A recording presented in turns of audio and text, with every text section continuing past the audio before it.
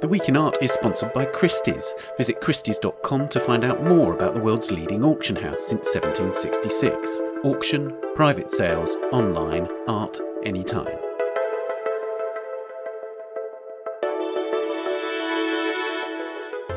Hello and welcome to The Week in Art. I'm Ben Luke. This week we focus on two books, a strident call for colonial histories to be told in museums and a radical appraisal of craft in America.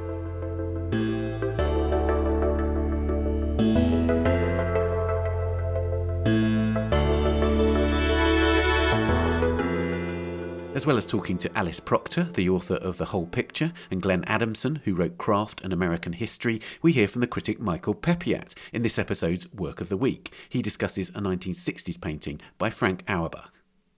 Before that, you may know that we've launched a book club at the Art Newspaper, with news, excerpts, interviews, live events and more. You can sign up to the monthly book club newsletter, and indeed all of our newsletters at theartnewspaper.com. Click on the newsletter link at the top right of the homepage.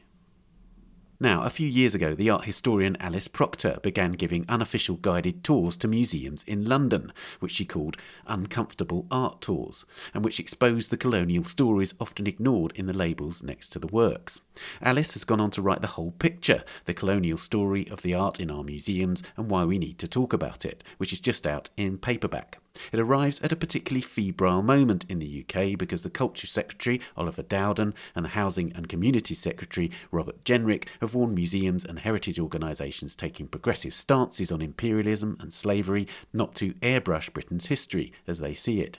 Amy Dawson, the Associate Digital Editor at the Art Newspaper and co-producer of this podcast, spoke to Alice about her book and what she makes of the current debate on contested heritage.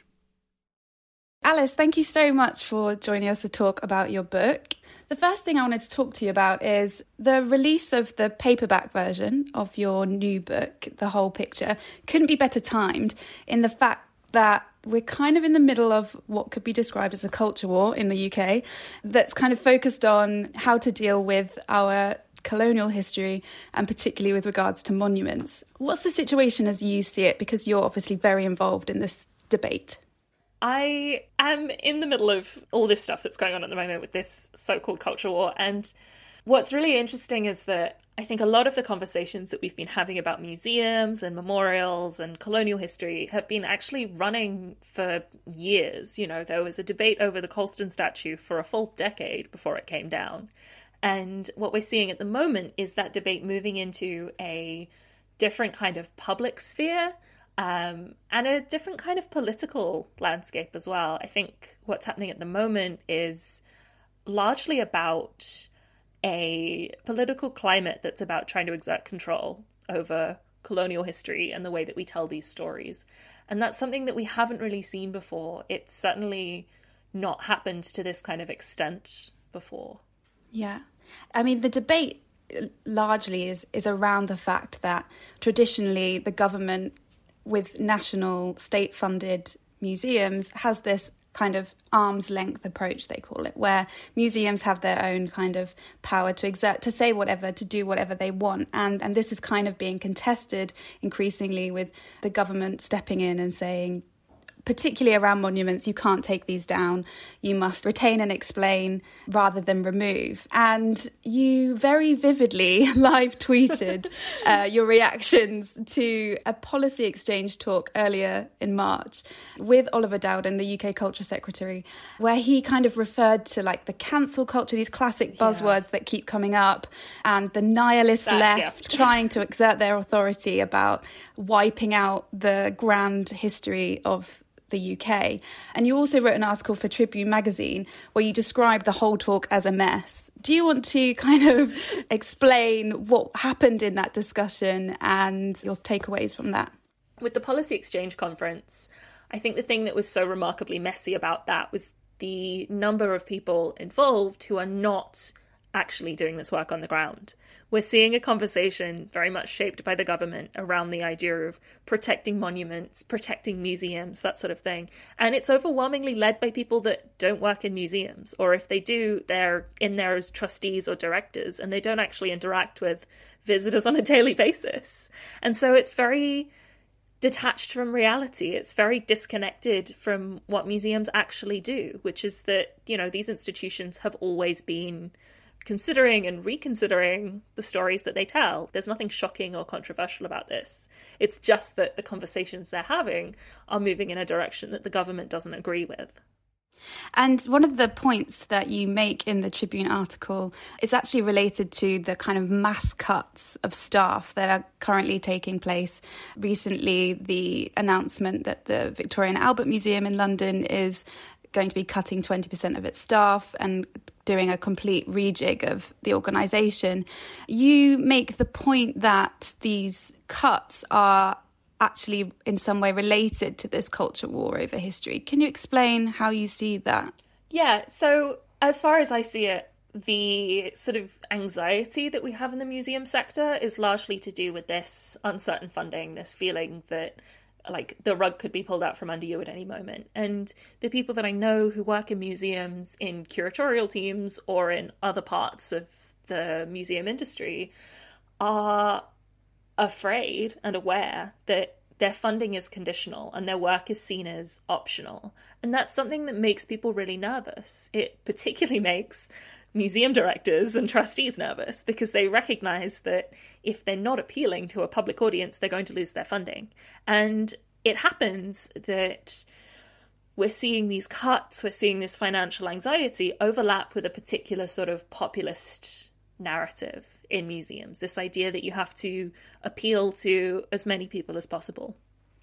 And I think fundamentally that that's not what museums have ever been. These are spaces that tell stories that are not always welcoming to everyone and are not always inclusive to everyone. And I would like that to change. I would like these spaces to be more inclusive, but that doesn't mean that museums should become sort of political bellwethers. They should be more kind of confident and able to take a political stance without worrying about their funding being cut.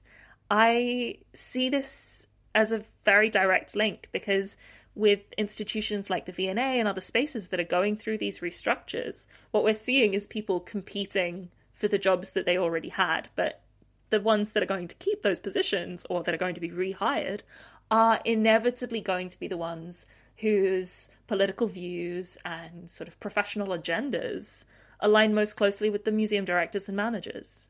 Yeah, and a lot of the people who are being cut are actually the visitor staff, the engagement, the education teams, and then there's a lot of focus on the curators that are being cut. But the people who interact on a daily basis with visitors are the first to go, and that's also a real problem. Yeah, and if you're not cutting visitor services, it's because you've already outsourced them to the point that they're all volunteers or whatever anyway.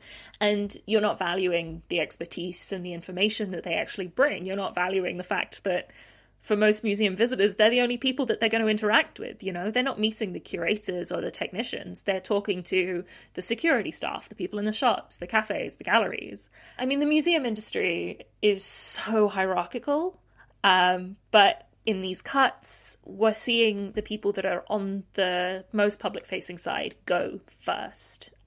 It's always the visitor services people, followed very closely by the educators, whose jobs are the most vulnerable. And it's striking to me that the backlash against the V&A, I think, is largely driven by the fact that it's curators who are on the line.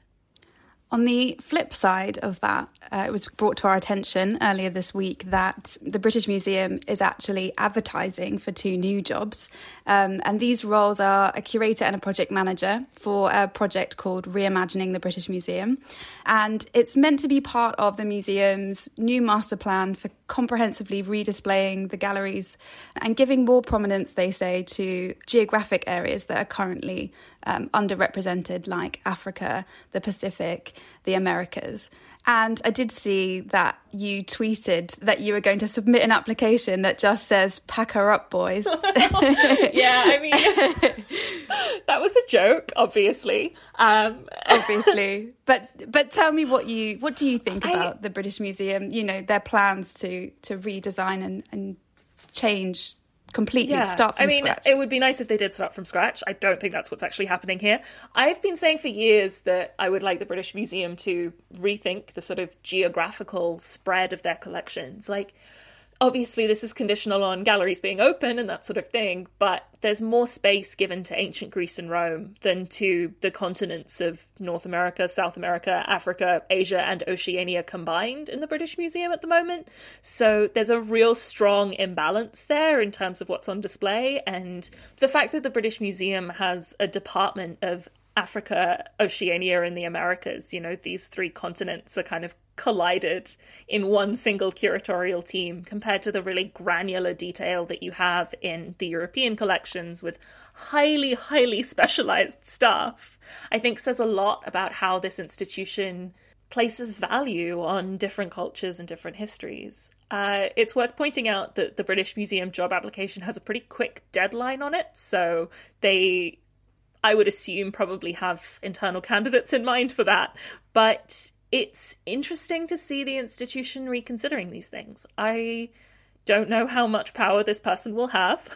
I don't know how much change these roles will actually be able to bring in. But even the fact that they're hiring for that role is quite remarkable to me. I agree. And before we kind of go a bit more into detail about your book, I wanted to talk about your uncomfortable art tours, which is really where the whole story began. And you began them in 2017, and effectively you were leading unofficial tours of London's museums and galleries and taking people around, showing them particular works and kind of telling the untold colonial, racist, problematic stories that weren't listed on the labels or really talked about at all. Can you tell me what these were like and the kind of feedback that you received for them? Yeah, so I started the tours off the back of studying art history and being a museum worker as a front of house person in different galleries and realizing that there was so much in these collections that was connected to histories of imperialism. And it's worth pointing out, I actually started with more art museums rather than culture museums. So I was working with the Tate collection in the National Gallery for the first tours. And I wanted to try and show visitors that even in a museum of painting that wouldn't necessarily be obviously linked to colonial history, there were objects in the collection that we could use to tell those stories. And it was something that the institution wasn't engaging with.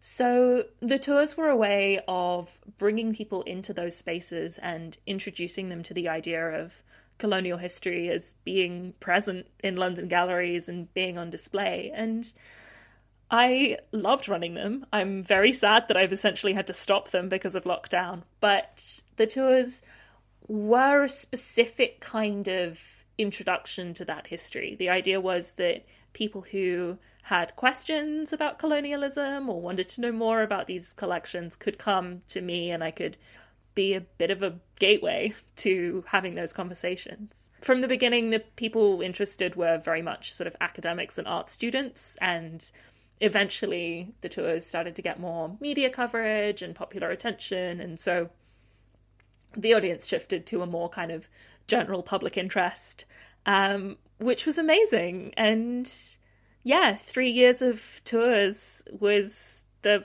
place that the book started, and everything kind of went from there.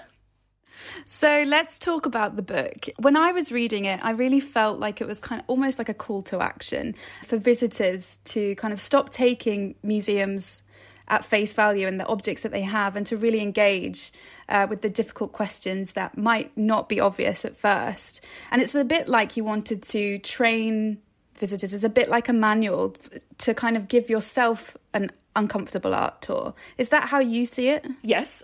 So I'm very glad that was your experience reading the book, because that was the whole idea. The format of the book came from the tours. It came from the way that I would take people around a gallery and show them a handful of objects and sort of say, here's their history, here's what I think of them. Now go out and read labels more critically. Something that I would do as part of the tours was that we would stop with certain objects and we would just read the gallery label and just dissect that in terms of the language that was used, the sort of passive or active voices, the way that the museum is telling a particular story. And it was always really important for me that I was kind of trying to teach people how to read a museum space and try and understand the decisions that went into designing these galleries. And that comes from the fact that the first work I did was as an educator with school children in a historic site. So that's always been my kind of aim, is to teach people to experience these spaces. And yeah, writing the book was a way of taking that work and turning it into a manual that people could use, not necessarily to walk around the gallery with it like a guidebook, but to understand that these spaces are not here by accident. You know, the slogan that Latanya S. Autry coined is "museums are not neutral," and that's become a hashtag and has completely taken off. But it's true. These aren't passive spaces that just exist out of nowhere. They're very much constructed. And as a visitor, you need to understand how and why they were constructed. So let's talk about the structure of the book. It's split into 4 sections, and each separate bit looks at a different type of collection or gallery. Can you talk about how it's organised and what readers can expect? So again, the structure was very much based on my experience doing tours, in terms of trying to give a sense of what these museum spaces are like. In doing tours and in writing the book, I wanted to make clear to people that the museum itself is part of the experience. The types of galleries that you're in are just as important as the objects. So the first room is called the Palace. It's about the way that these museums often began as private collections, and that's very much about the biographies of the people who acquire, in quote marks, these objects and what they do with them and how they use them for their sort of personal power. From there, you go into the classroom, which is more about the Victorian model of trying to make museums into educational spaces. And we see this shift from them being places where you go to show off your favorite things to your friends, to being spaces that are designed for sort of social improvement, really. Then the third section is the memorial, and that was by far the hardest section to write, because it's all about grief in museums and the idea that these are spaces of mourning and commemoration as well. They're places that you go to witness very painful, often very violent histories, and that's part of the role that these institutions fulfill. And then the final section is the playground, and that is all about contemporary artists responding to these histories of imperialism. So in each of these sections, you talk about actual objects. So it's grounded in examples, which I think is really helpful, because the idea of museums themselves, colonialism itself, they're such big topics. So you really root it in specifics. Is there one that you could talk about briefly that gives an example of the kind of detail that you're giving when you're telling these histories? So I was determined to use real objects as a way of making that much more tangible, because I know how hard it is to have a conversation about colonialism when you can't pin it down to something. I think, for me, one of the most interesting examples is probably the chapter on Tipu's tiger, which I really love as an object to teach with because it's had all these different iterations. It begins life as a sort of elaborate political joke designed and commissioned by Tipu Sultan as a way of mocking the British and showing his power over them. It's got a specific reference point in the death of a British officer, the claws of a tiger, and it's got this sort of real political context to it. It's then taken by the British after the Battle of Sringapatnam, where Tipu Sultan is killed, and it becomes an object of their sort of morbid colonial fascination with India, rather than having this symbol of a tiger overpowering a British soldier being powerful and provocative. They display it in such a way that it becomes a kind of grotesque curiosity. There's a conversation about whether it should be displayed at the Tower of London because it's a wild animal and that's where the London Zoo is at the time. And so there's this really interesting kind of political interpretation of this object. And from there, it ends up in the East India Company Museum, where it's out on display.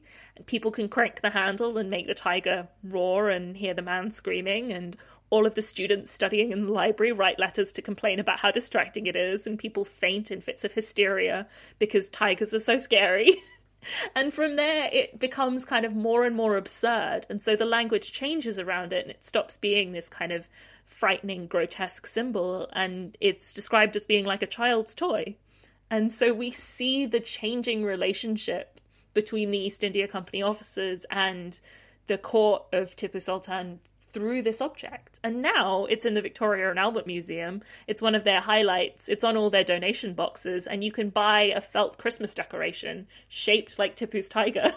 And so it's gone through this wild life cycle from sort of political satire to a tool that's used to demonstrate the sort of supposed savagery of Tipu's court to being a kind of design object that's fun and cool for children.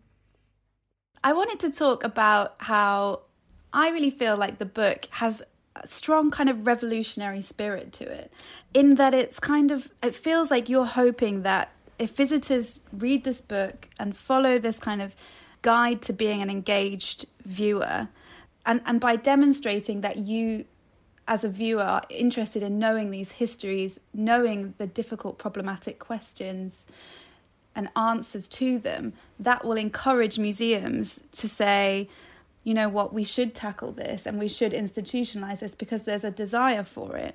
And there's the last line in the book says, "You are a visitor, you have powers, you can make trouble if you want to." Do you see that as kind of like a revolutionary call to museum visitors? I hope so. I hope that people do recognize that they have power within these spaces. You know, we can make demands, we can ask questions. Something that I always talk about on the tours and always encourage people to do is, if you think there's something wrong with what's on display, if you think you've got a problem with it, you should tell someone. You know, probably the closest person who you can talk to is one of those gallery attendants. Chances are they're a volunteer. If they're not a volunteer, they're probably not being paid enough. So you should be kind to them while you do it. But you should give this kind of feedback. You should give this response. You should talk to the institutions about what they're doing and why. And these are spaces that need to recognize that there's an interest in talking about this history. There's also an interest in pretending that it didn't happen. But the remit of museums is to display and represent objects relating to the past. You know, it's their job to retain and explain. And therefore, when someone says, hey, why aren't you telling this story right? Or why are you telling this story in a way that uses derogatory language? Museums have a duty to respond to that. I hope that people do find it, if not revolutionary, then at least sort of agitating to read the book, because I want people to understand that museums are just one part of this. You know, this is also a conversation that needs to be had in educational spaces, in other sort of political and social spheres. We need to understand what brought us to this point in order to change it and move forward in a more progressive way. But I do want museums to be better. I don't want them to cease to exist. I just want them to do their jobs better. And part of that is about provoking visitors.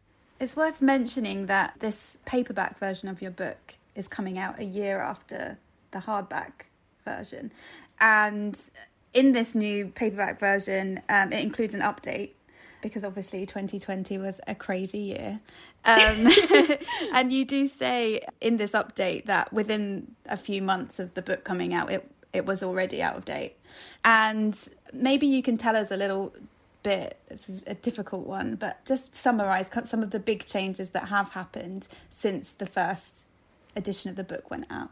Yeah, so there's a reference in the book to unauthorised interventions around the Colston statue in Bristol, and within 3 months of the book coming out, Colston was in the river. So it was very, very quickly out of date.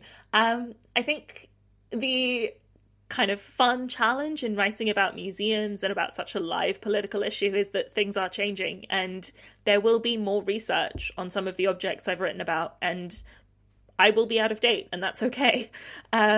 We've seen this real shift happening, I would say, in the last 5 years around museums and monuments in particular, into this conversation that always used to be a bit niche and a bit academic and a bit sort of granular and weird has become a huge political touch point.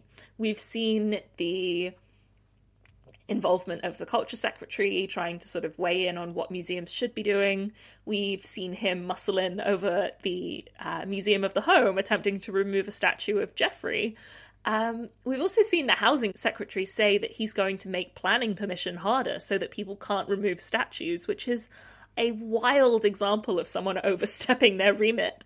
And what we have is this very, very live, very hostile discussion. I hate the phrase culture war because I think it's so glib and it makes it sound like there are good points on both sides, when actually most of what's happening right now, as I see it, is an incredibly conservative reactionary movement against people trying to do important anti-racist, anti-imperialist work in museums. That what we're seeing is not a battle, but a death gasp.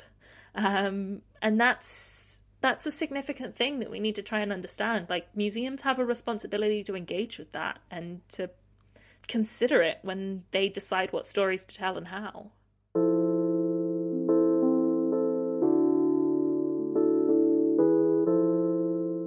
Thank you so much for talking to me about this really important topical conversation. Thank you for having me. I really appreciate it.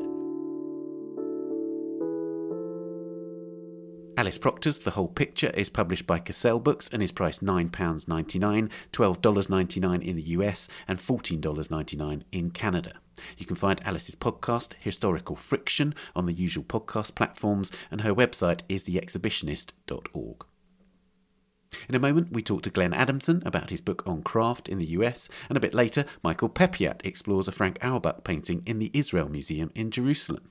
But first, here are some of the top stories on the Art Newspaper's website this week. An NFT digital artwork by Beeple called Every Day, the First 5,000 Days has sold for an astonishing $60.25 million, or $69.3 million with fees, at Christie's. Bids for the work, which was discussed in our in-depth look at NFT, or non-fungible token art, on this podcast on the 26th of February, were at $13.25 million on Thursday morning, but in the last 15 minutes of the sale, figures skyrocketed, pushing the work's price up by over $40 million, with several individual bids coming in at mammoth increments of $10 million and $15 million.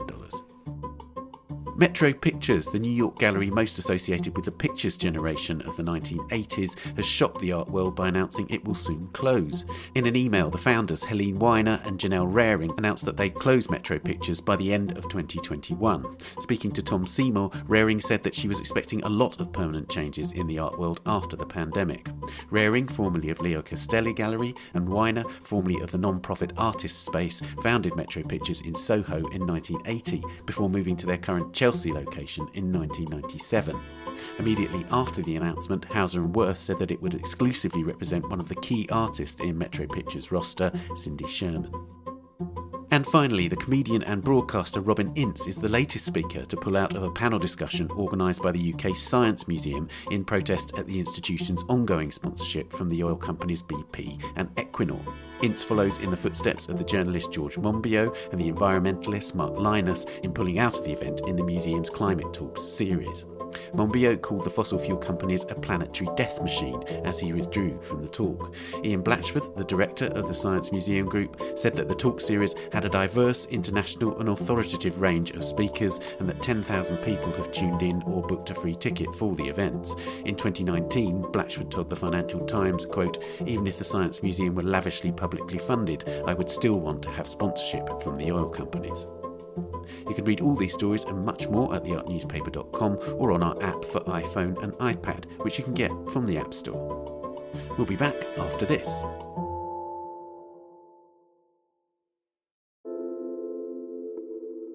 The Week in Art is sponsored by Christie's.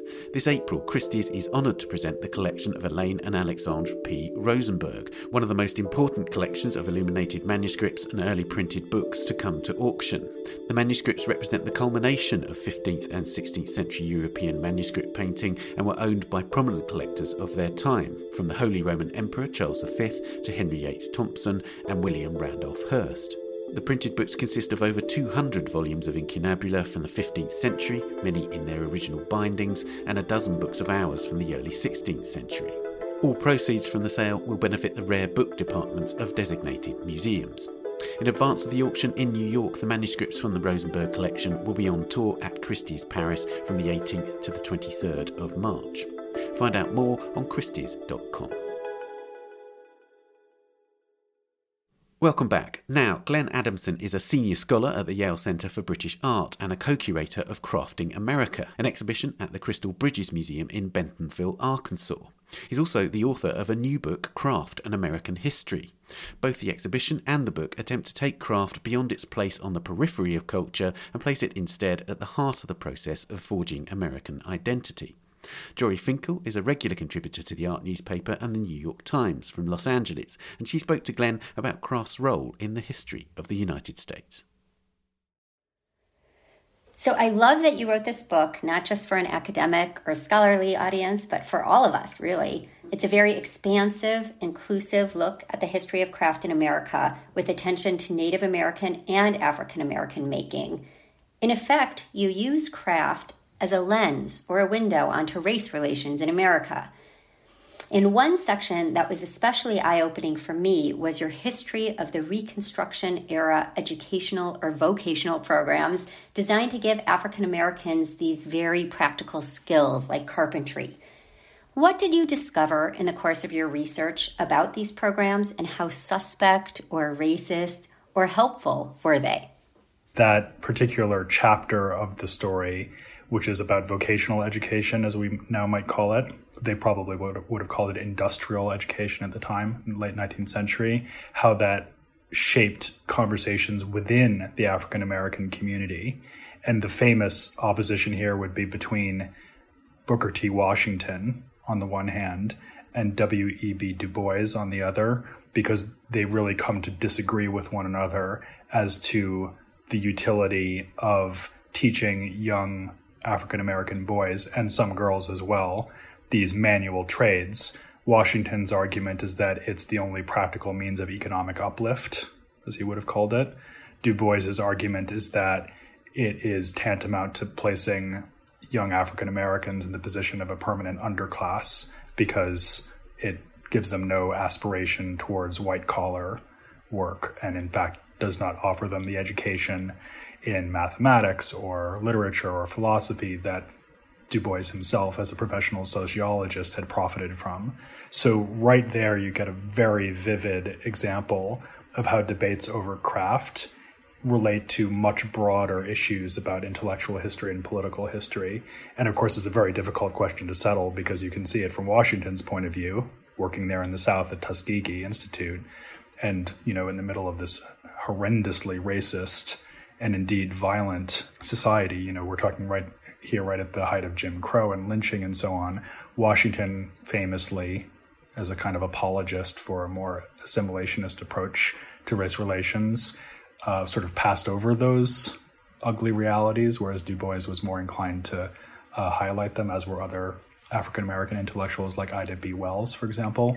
But even having said that, you can really see why Washington would have thought that craft was a viable forward progress path for the Black community. But of course, we can also see Du Bois's point of view, and these debates really continue today. What kind of education should we be giving marginalized communities, and how should manual training be understood as part of that? Yeah, such huge questions. And Du Bois really came down on the side that this kind of vocational training was a form of white supremacy, right?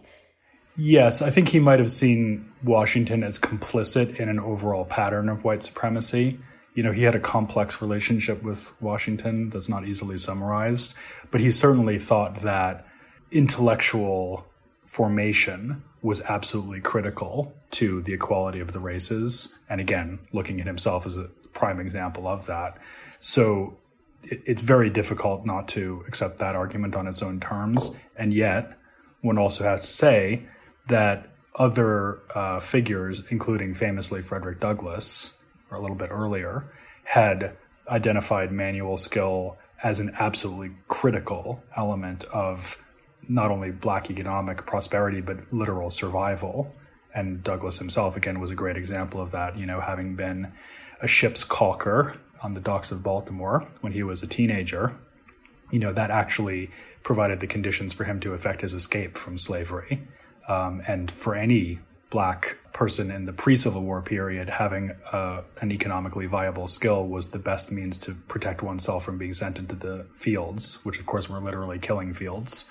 So all of this to say, I guess, is that when you look at craft through this kind of lens, it makes you realize that the more commonly circulated narratives around the topic, which are quite warm and fuzzy and, emphasize pretty objects in museums, are not getting at the heart of things at all, and that there are much more essential and foundational topics to be considered.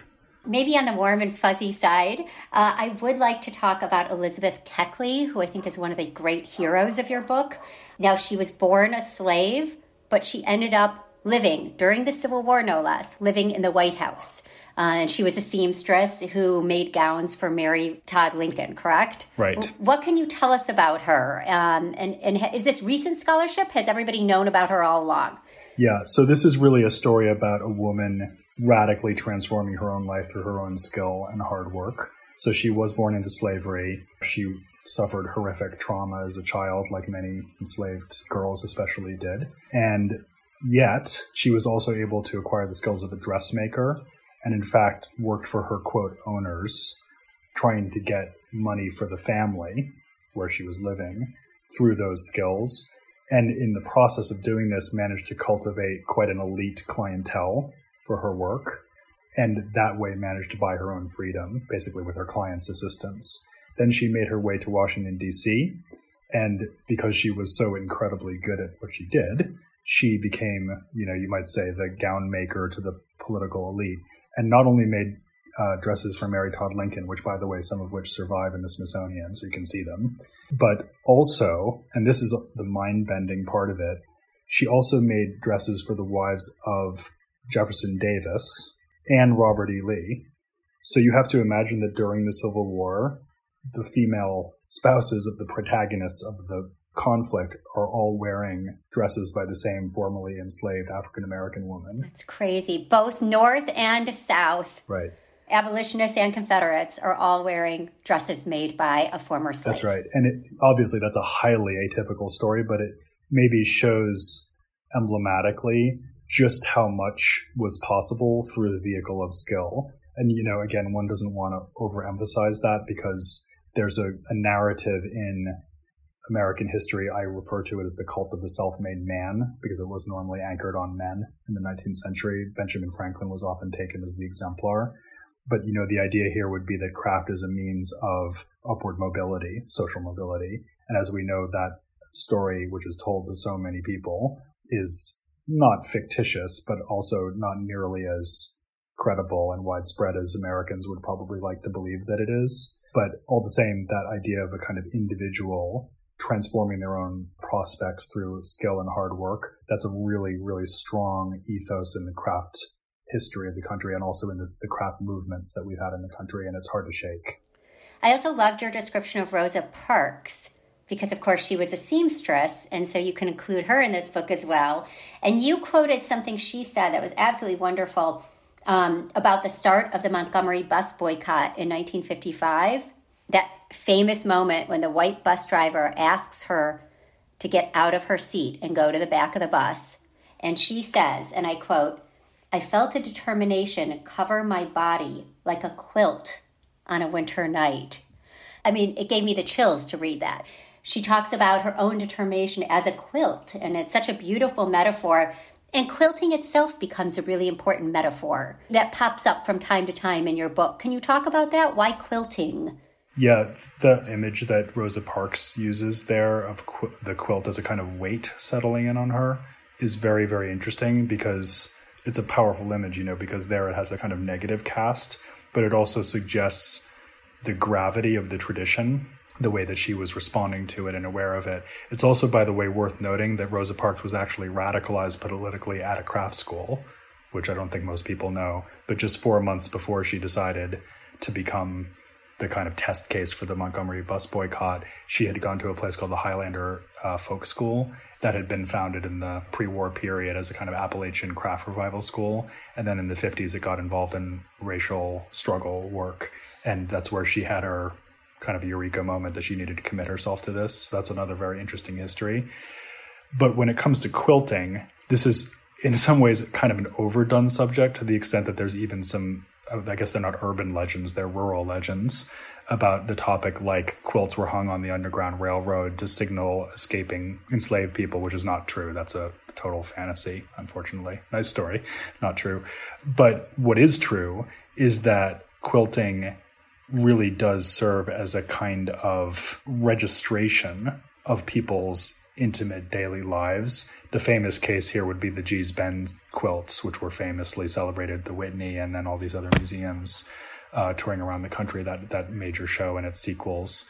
But, Gee's Bend is actually not that unusual. I think most people think that's an exceptional case. It's really not. All across the South, you have amazing works being done in this medium that speak to the everyday lives of working class African Americans. And they, in a lot of ways, they really do tell the stories that mainstream fine art just wasn't telling for decades and centuries. And of course, now we're falling back on these objects with incredible interest and reverence, and appropriately so. But it's also equally important that they were, sidelined as objects in museums for so long. The very definition of craft is, of course, a little bit elusive. You said that craft is always or often defined by what it's not. And you make the point that craft gets sidelined economically because of the Industrial Revolution, it acquires a very kind of stratified status. That at the very high end, craft can mean these handmade luxury goods, expensive, valuable.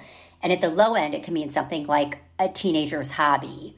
And so there's so much complexity or multiplicity in this category. I'm just thinking, craft is this very slippery fish to hold on to. How did you deal with that as a writer, as a thinker?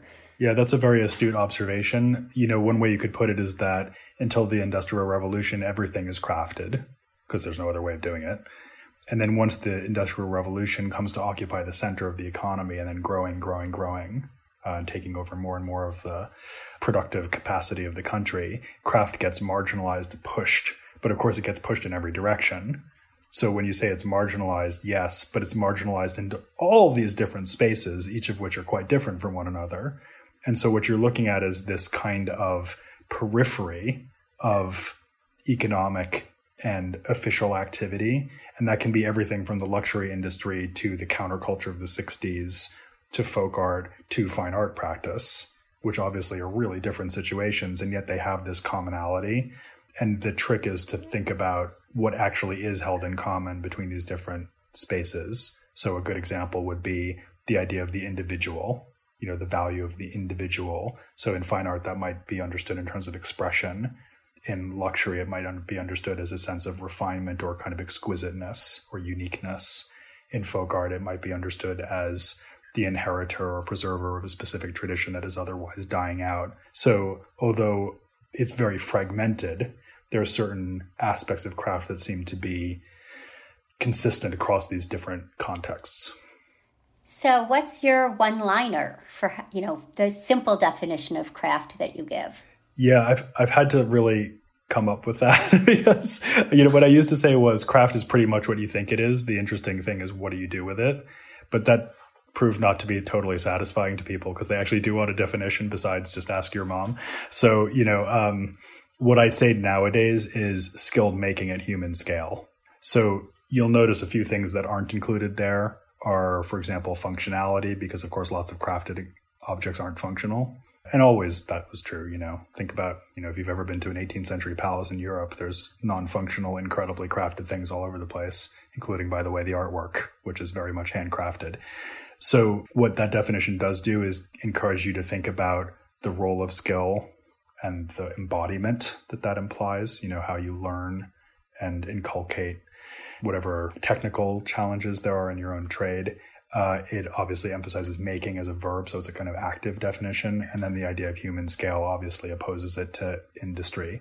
Although I try not to use the term handmade too much, because if you think about it, almost all skills require tools. So there's not much you can make with just your hands besides maybe coiled pottery and baskets. So handmade turns out to be not a super great way of defining it. That's why I say at human scale. In the art world, there is often the use of craft in a pejorative way or dismissive way, that it's not as important as painting or some of the established fine art categories. And I've always thought that this prejudice against craft was akin to or an example of a prejudice against women. Yeah. But you would extend it and say women and people of color, communities of color. I would, although I would also want to give credit to feminists in the 1970s, especially, as being the first people to really theorize this in a sophisticated way. And so if you think about the pattern and decoration movement, so this is, Joyce Kozlov, Miriam Shapiro, also some male artists like Robert Kushner and Kim McConnell, really focusing on global craft traditions and decorative traditions as a way of displacing what they saw rightly as a kind of orthodox masculinist abstraction from the center of art discourse. That would be a really good example.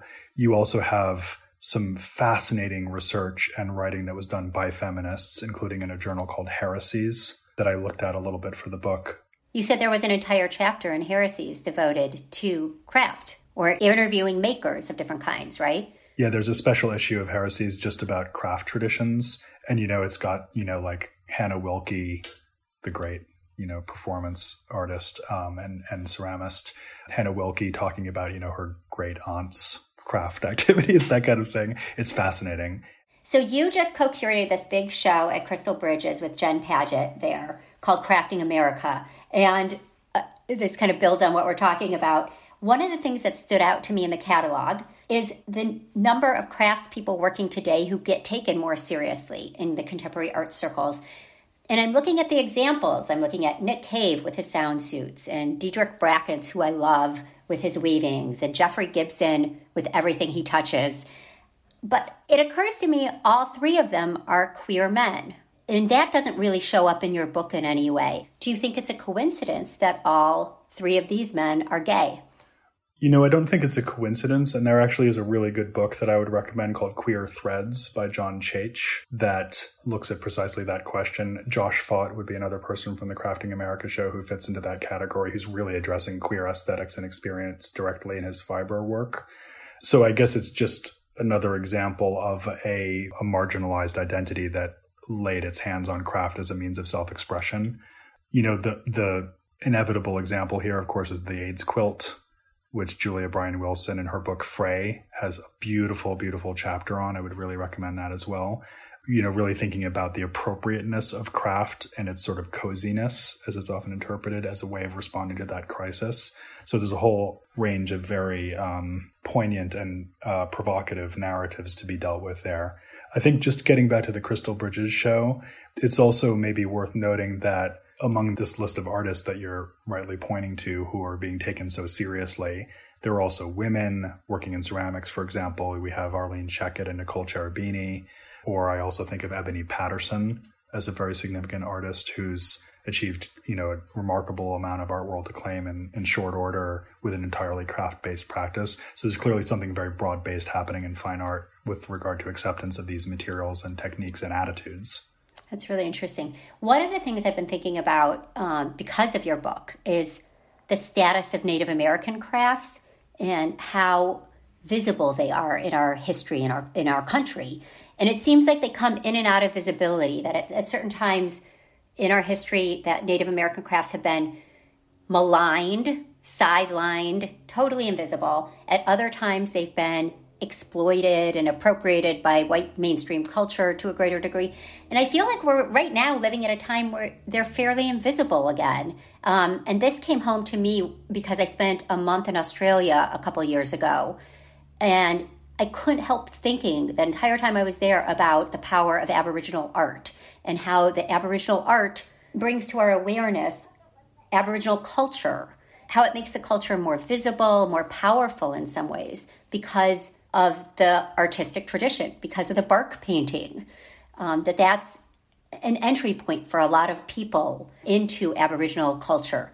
And I don't think we have anything like that. I was just thinking about the invisibility of Native Americans today, and that maybe craft could be an instrument, a tool for raising awareness or growing visibility or something. Is that something you've thought about at all? It certainly has been just that in the past.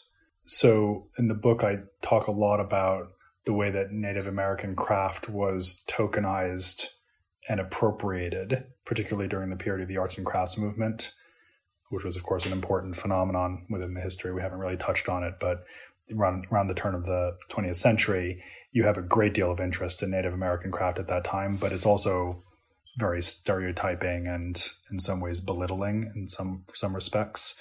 And so the challenge, of course, is to foreground actual Native subjectivity and perspectives on these questions.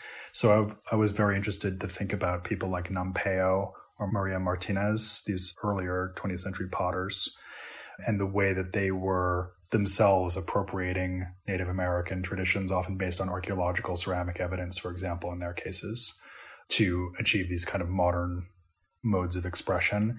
And I do think that, if you zoom right up to the present day and look at somebody like Jeffrey Gibson, you can see an equally sophisticated management of those tropes and deployment of craft as a means of making visible. You are one of the curators who did the restaging and updating of this 1969 show, Objects USA, which is it's on show right now at R & Company Gallery in New York. So I know a little about the original show. I know it was organized by Paul Smith, the director of the Museum of Contemporary Crafts, and Lee Nordness, the New York City Gallery owner. I don't know much about it, but I understand it was a huge show, 100 makers, 300 objects. What makes this show so important? Well, the original Objects USA, which opened in 1969 and then toured, 30 museums in America and in Europe. So partly the influence was just because it was on the road for 5 or 6 years, but also its scale, as you say, and the fact that it came along right at the high water mark of the post-war studio craft movement. So this is also, of course, the time that the counterculture was flourishing. So craft had a kind of relevance and vitality that it really hadn't had since the arts and crafts movement 70 years previously.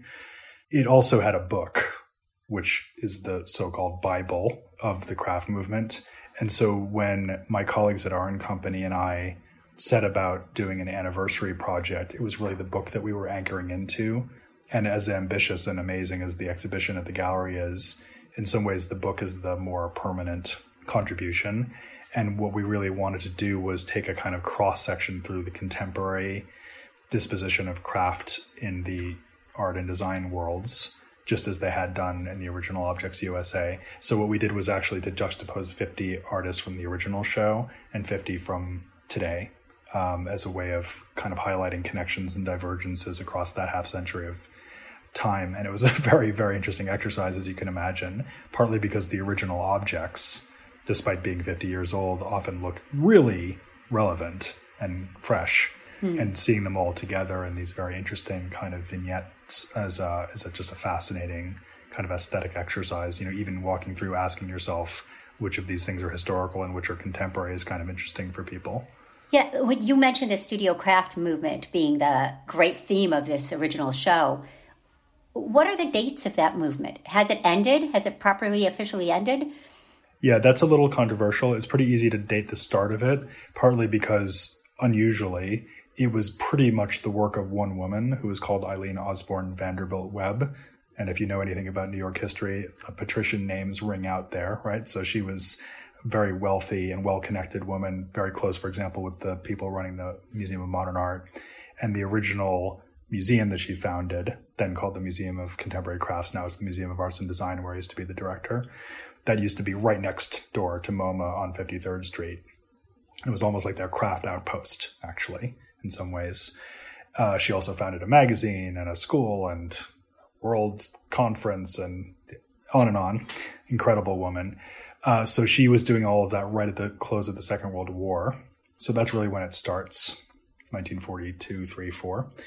When it ended, if it has yet, is a little more up for debate, partly because a lot of people that were very much brought up into the studio craft movement ethos are still with us and still making. So it's a little hard to say that it's over, but certainly you can say that the center of gravity and energy has shifted into these other spheres, like fine art, as we've been talking about. Also, another good example of that would be what you might call limited edition design, which is really what R & Company, the gallery, does. That's their sort of home base. And in the show, in Objects USA 2020, we sort of provided a mix of those different ways of working, those different methodologies. So they're kind of all jumbled together purposefully to show the range of different pathways that contemporary makers have.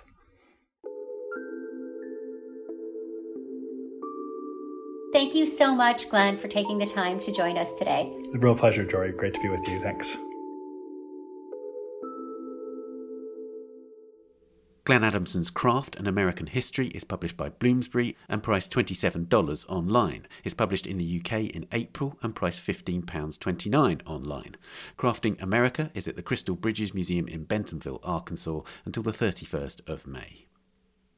And finally, it's time for the work of the week. This week, Michael Pepiat, who's curating a show pairing Frank Auerbach with Tony Bevan at Ben Brown Fine Arts in London, has chosen to talk about EOW Sleeping 4, a work from 1967 by Auerbach, which is in the Israel Museum in Jerusalem.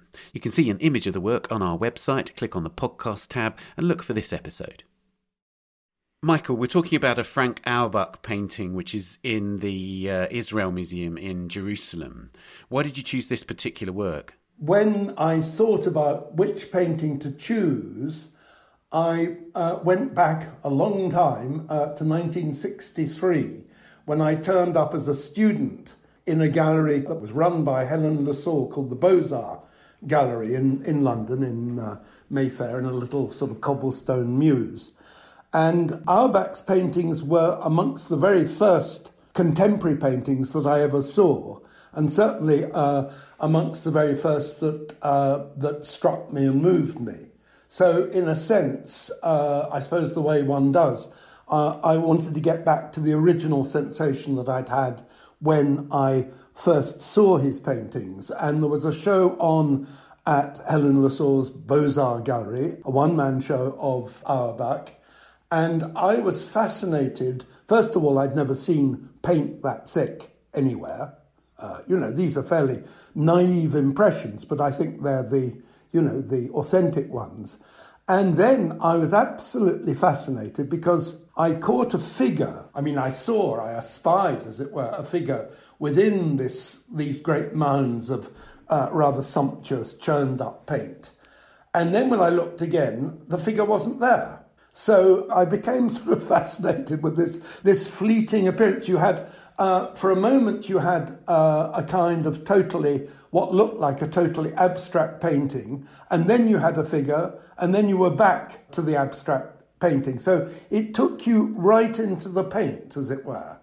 And the figure that we're looking at, she's represented through these letters EOW, but it's Stella, who's this key figure in Frank Auerbach's early painting, and in fact for a couple of decades afterwards, right?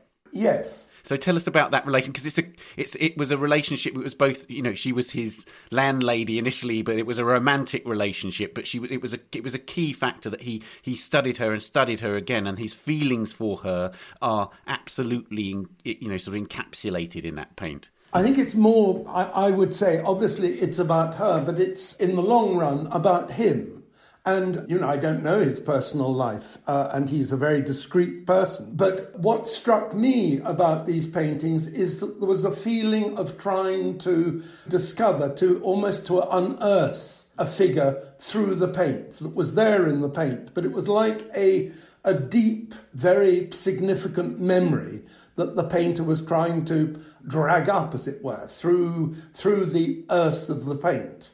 And that's what struck me. Obviously, these were deep emotions, and, I'm sure he was very fond of his subject, but it was as though he kept losing it and then rediscovering it. And somehow, I think it's rather magical, he communicated this sensation to the painting, so that there was a subject, then there wasn't a subject, then there was a subject again.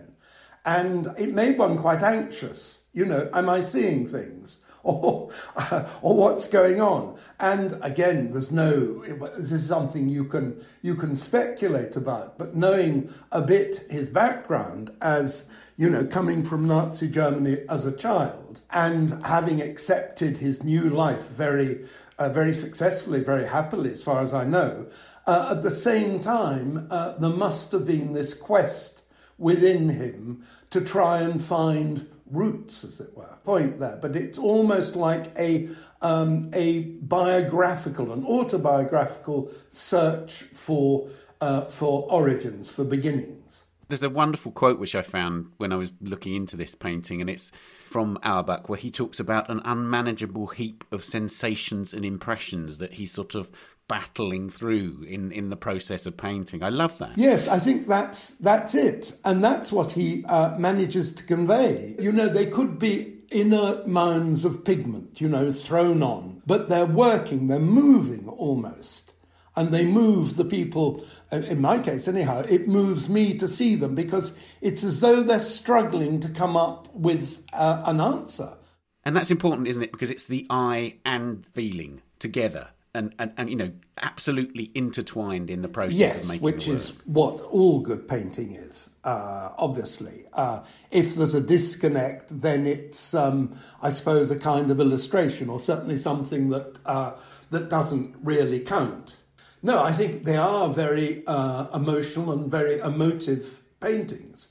And that's why one is drawn to them, because he manages to, in this delving, to transmit a very powerful sensation of, I would say, loss and almost tentative discovery and rediscovery, so that the subject is always being reabsorbed. And you're not able, a bit like a dream where you try and sort of work your way back, or life indeed, you know, I mean, God knows one has those experiences too, where you're trying to work your way back to the beginning to do it again better, as it were. There's an anguish in the paintings. You see it not only in the figures, but in the landscapes and in those marvellous pictures he did of ruined buildings, you know, post-war bombed buildings where there's just rubble, as it were. But within that rubble, of course, there was at least life. And you feel it's life coming through the rubble.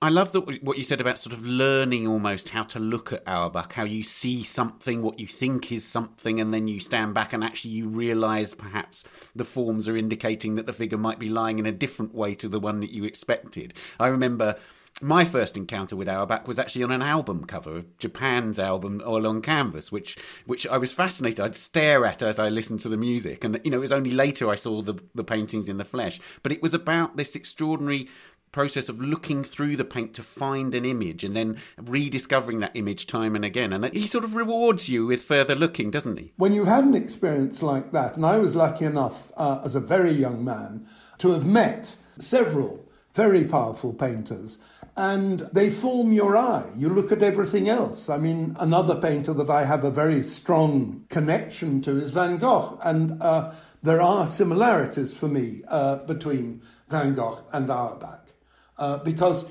he makes the paint itself such a powerful language. I mean, that's a big distinction amongst artists. You could almost sort of, you know, put them into two camps. I mean, I would say that Picasso is in the other camp, where the ideas, where the concepts are extremely powerful, but the paint itself, I mean, this is a generalization, but Picasso's pictures are not as reliant on the texture and the weave and the sort of signals of the paint itself, whereas, say, Van Gogh and Auerbach are I would say, almost totally. Yeah. I mean, it's great to talk about Van Gogh in the context of this work because it's extraordinary yellow. And it's really crucial, isn't it, that show that you saw at Beaux-Arts was at this turning point in Auerbach's career where colour really started to come to the fore. He got new paints. He was able to sort of access sort of higher quality paint, and he really unleashed colour in the work, didn't he? Yes, in a particular, let's say, in a particular gam of colours. They're the colours of his sensations, the colours of his feelings. And obviously, he chose them. I mean, that's part of his mastery. Is to have chosen the tones that accord most closely to his inner feelings. Let's talk about your show that you've curated at Ben Brown. It's a show which brings Auerbach together with Tony Bevan. And these are painters who have some similarities, but their differences are emphasised as much as what links them, right? Yes, of course. The idea, I mean, like a lot of good ideas, it came about by chance. I'd done an exhibition about 20 years ago in Paris at the Musée Mayol, which was called From Bacon to Bevan.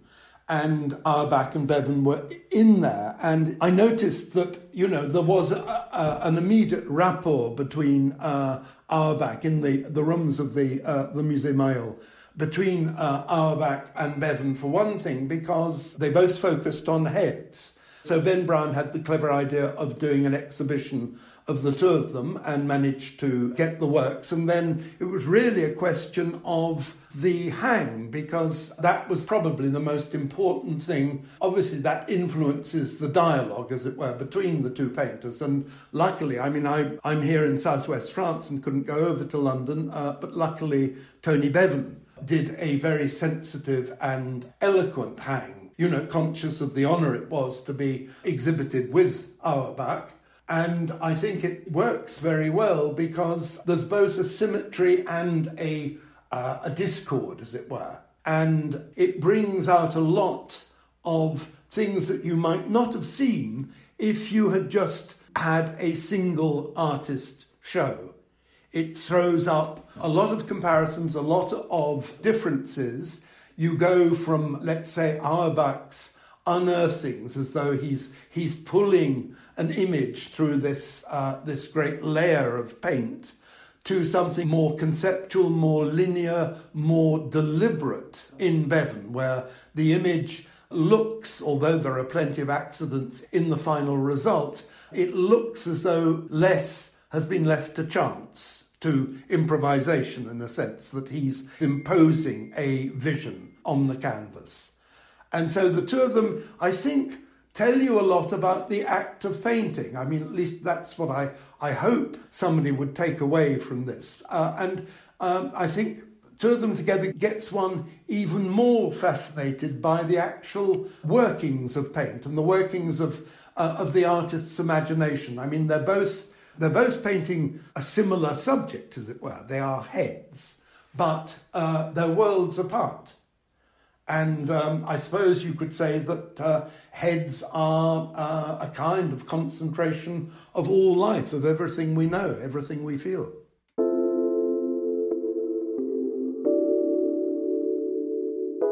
Michael, thank you so much for talking to us about it. Thanks.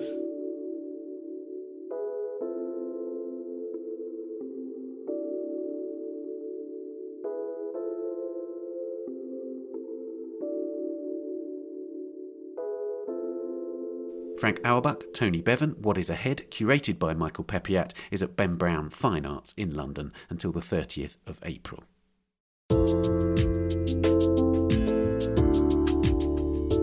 And that's all for this episode. You can subscribe to The Art Newspaper at theartnewspaper.com. Click on the subscribe link at the top left of the page and you'll find a range of subscriptions. And do subscribe to this podcast and our other podcast, A Brush With, if you haven't already done so. And please give us a rating or review if you've enjoyed it. You can also find us on Twitter at Tan Audio and on Facebook and Instagram, of course.